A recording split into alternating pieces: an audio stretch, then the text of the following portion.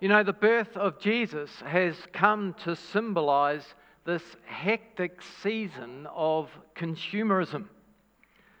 Instead of worshipping Jesus, the greatest gift of all time, it's very easy to find ourselves worshipping the God of materialism.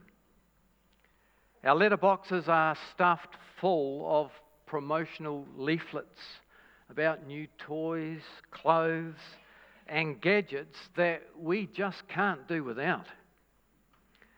Some of us may be looking forward with anticipation to that special birthday present you're going to get on Christmas Day.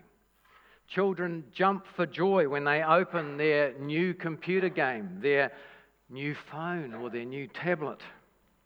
What's the world coming to? But many presents are not needed or wanted, and they just clutter up our bulging homes and our expanding credit card debt. In November 1930, Henrietta Garrett, a lonely 81-year-old widow, died. But she failed to leave a will to her $17 million estate. And this started the most unbelievable case of inheritance litigation in history. She only had one known relative, a second cousin, and only around 10 friends. Yet 26,000 people, represented by over 3,000 lawyers, attempted to prove that they were related to her so that they could claim a part of her valuable estate. They told lies, they faked family records, they changed their names and made up crazy stories. And as a result, 12 people ended up being admitted to psychiatric institutions. 10 received jail sentences, 2 committed suicide, and 3 were murdered. Our desire to have more and more can be a blockage to us living a joyful life. It's also an obstacle to us having a close relationship with God. I'm getting a bright light coming off a window screen through that window. Okay, that's a lot better.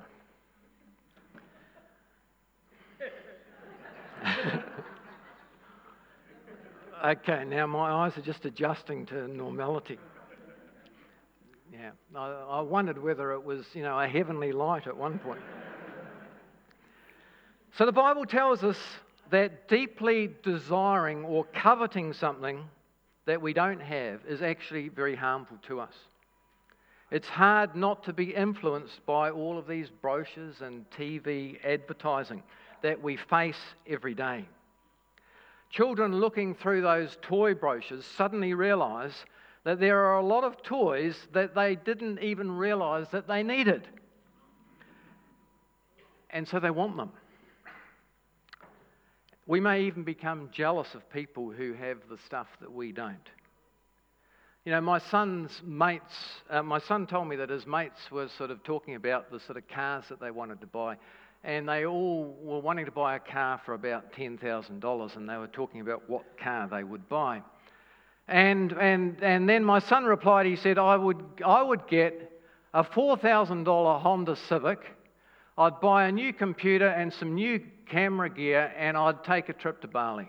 And I thought, that's my boy. I know we go through different stages in life, and at times we have a lot of money and we can afford to be extravagant. But when we're young and we're still making our way in the world, it's important how we spend our money, that we don't buy things that we don't really need. So why does God advise us and warn us against this compelling desire for more and more, which so easily can become a form of addiction in our lives? In Ecclesiastes 5 verse 10, there should be a verse for that, Solomon says, whoever loves money never has money enough. Whoever loves wealth is never satisfied with his income. And J.D. Rockefeller, who was a multi-billionaire, was once asked, how much money does it take for someone to be truly satisfied? And he replied, just a little bit more. We're never happy. The more we have, the more we want. In 1923, there was an important meeting of 9 of the world's most successful business people. There was the president of the world's largest steel company, the president of the world's largest utility company, the president of the largest gas company, the greatest wheat speculator, the president of the New York Stock Exchange, a member of the president's cabinet, and the most successful investor on Wall Street, as well as the president of the Bank of International Settlements.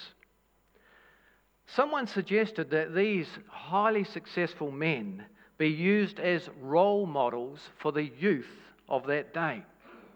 But 25 years later told a completely different story. The president of the largest steel company became bankrupt 5 years before his death. The president of the largest utility company died bankrupt trying to hide from the law. The president of the gas company suffered mental illness and was declared insane. The wheat speculator died overseas without any money. The president of the New York Stock Exchange spent many years in Sing Sing prison in Singapore. Both the members of the president's cabinet and the president of the bank committed suicide. All of these men had learned how to make money, but none had learned how to really live this life.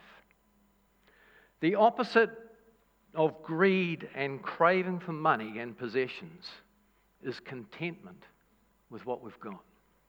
1 Timothy 6, verses 6 to 8. But godliness with contentment is great gain. For we brought nothing into this world, and we can take nothing out of it. But if we have food and clothing, we will be content with that. And the Apostle Paul wrote from a dirty prison cell while he was chained to 2 guards in Philippians 4, verses 11 and 12. He said, I've learned to be content whatever the circumstances.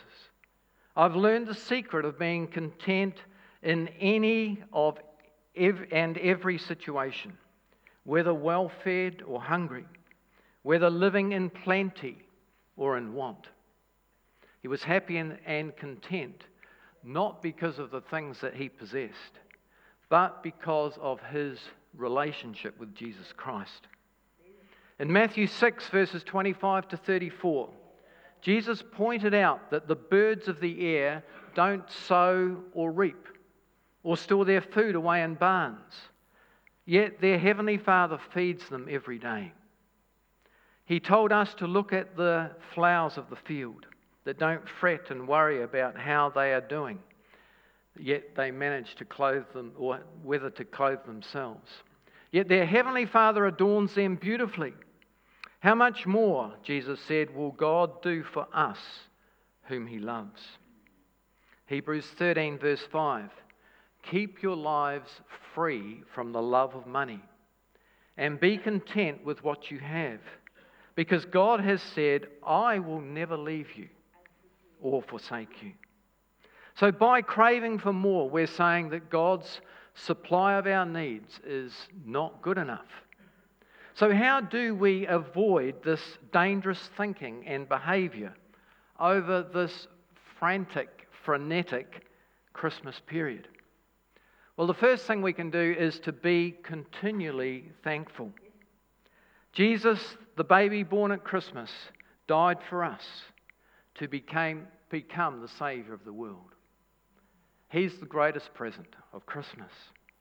And Colossians 3 verse 15 says, and let the peace that comes from Christ rule in your hearts. For as members of one body, you are all called to live in peace and to always be thankful. Rejoice and focus on the good things that you have and thank God for them. Secondly, try and view this world as God sees it, not from a selfish perspective that we develop in our Western culture. Micah 6 verse 8 tells us, it says, "He has shown you what is good." And what does the Lord require from each of us? He wants us to act justly, to love mercy, to walk humbly with our God.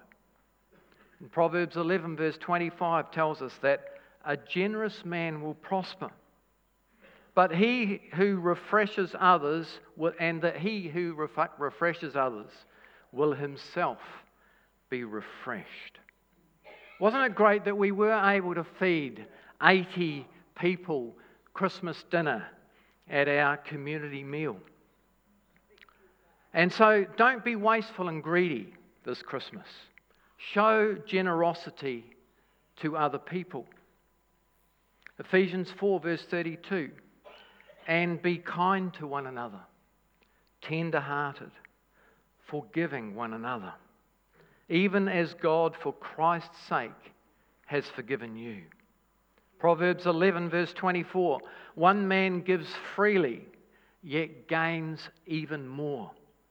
Another withholds unduly, but comes to poverty." We don't have to celebrate Christmas in exactly the same way that everyone else does.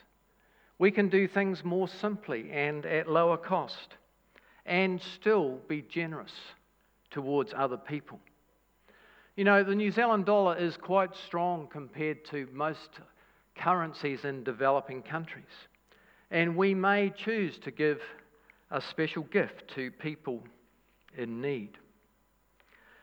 Thomas, who gave our notices today, has been accepted for a prestigious leadership school. Leighton Ford, who was Billy Graham's brother-in-law, the brother of Ruth Graham, set up this Arrow Leadership School, and it's in 10 different countries. And you can apply to get this leadership training.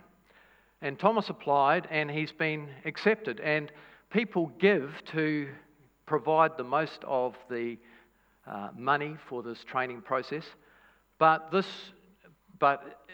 he will have to pay about $3,000 a year. He will carry on doing what he's doing in the church. That's the practical side of his ministry training. But he will get this specialised training through being part of this leadership school, which will involve reading a book on leadership a week and going to 2 block courses of a week each, where different leaders come and lecture him on different aspects of leadership, and he talks to other people on the course. Now, I was thinking that if our church was to provide half of that money, which is $1,500, then his church in the States or other people may provide the other half. It's not in our budget, you see. Sometimes we get those extra things that come around, and we've got to sort of ask you guys for a wee bit of extra money, just like the playground. And it was so good to hear that someone in the congregation gave $1,000 towards that playground happening in the last week.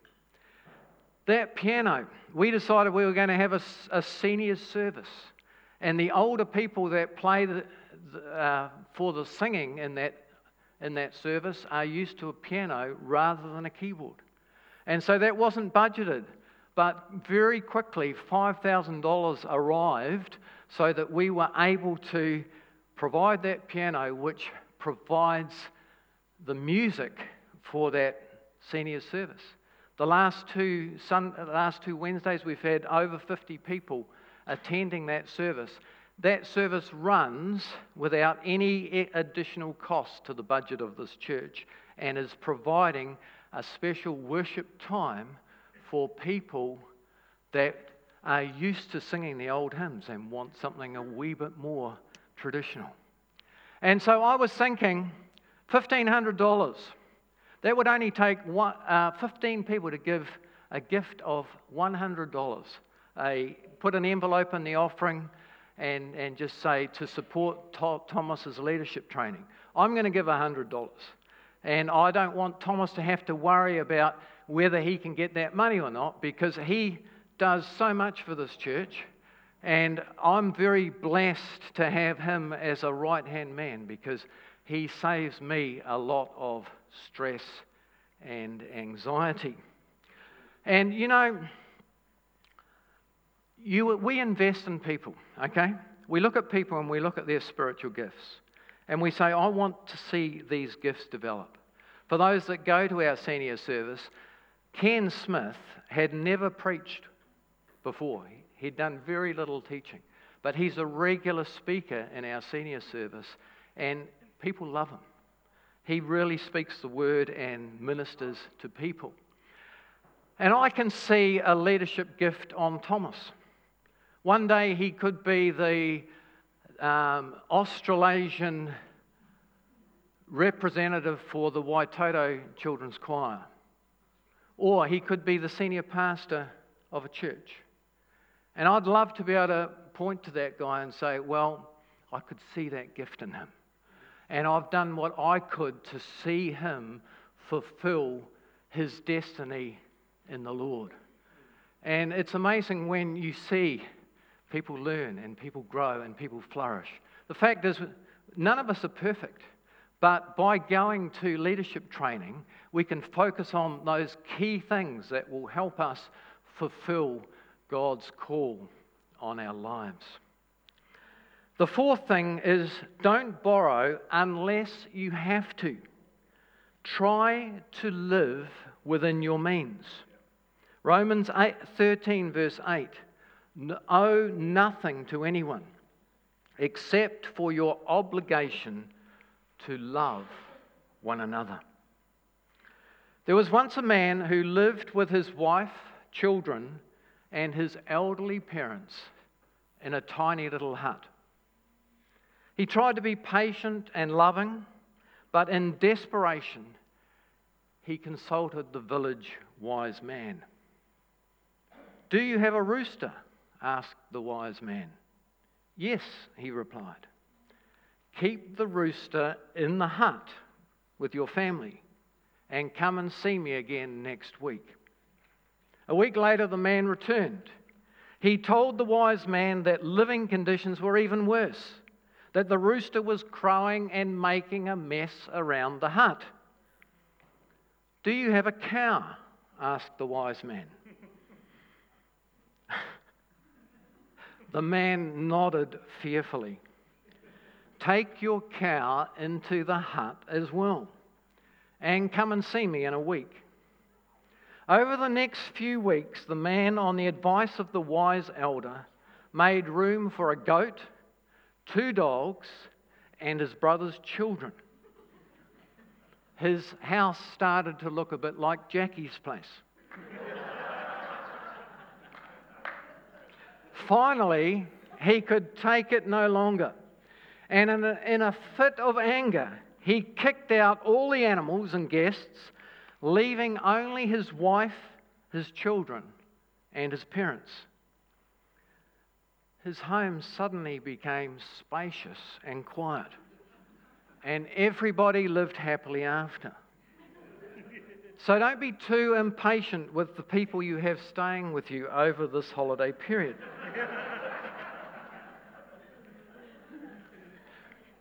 So this Christmas, let's focus on the good things and the God things.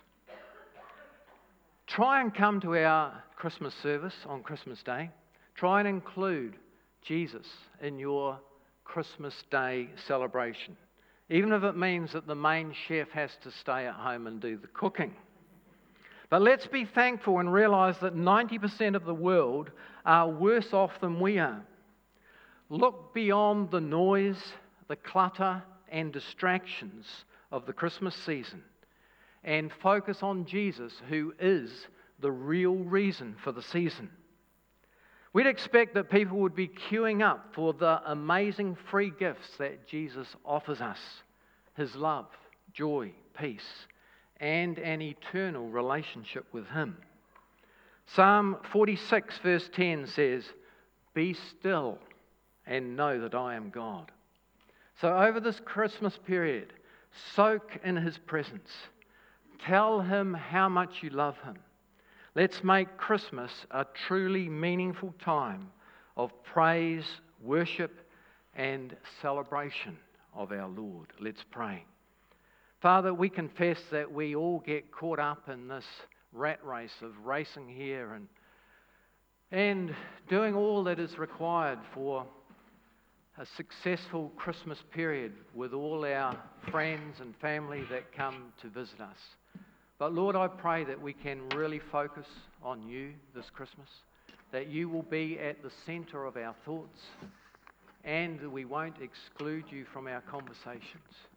We thank You for all the good things we have in You, and we want to see other people come into Your kingdom where they can receive Your love, joy, peace, and salvation.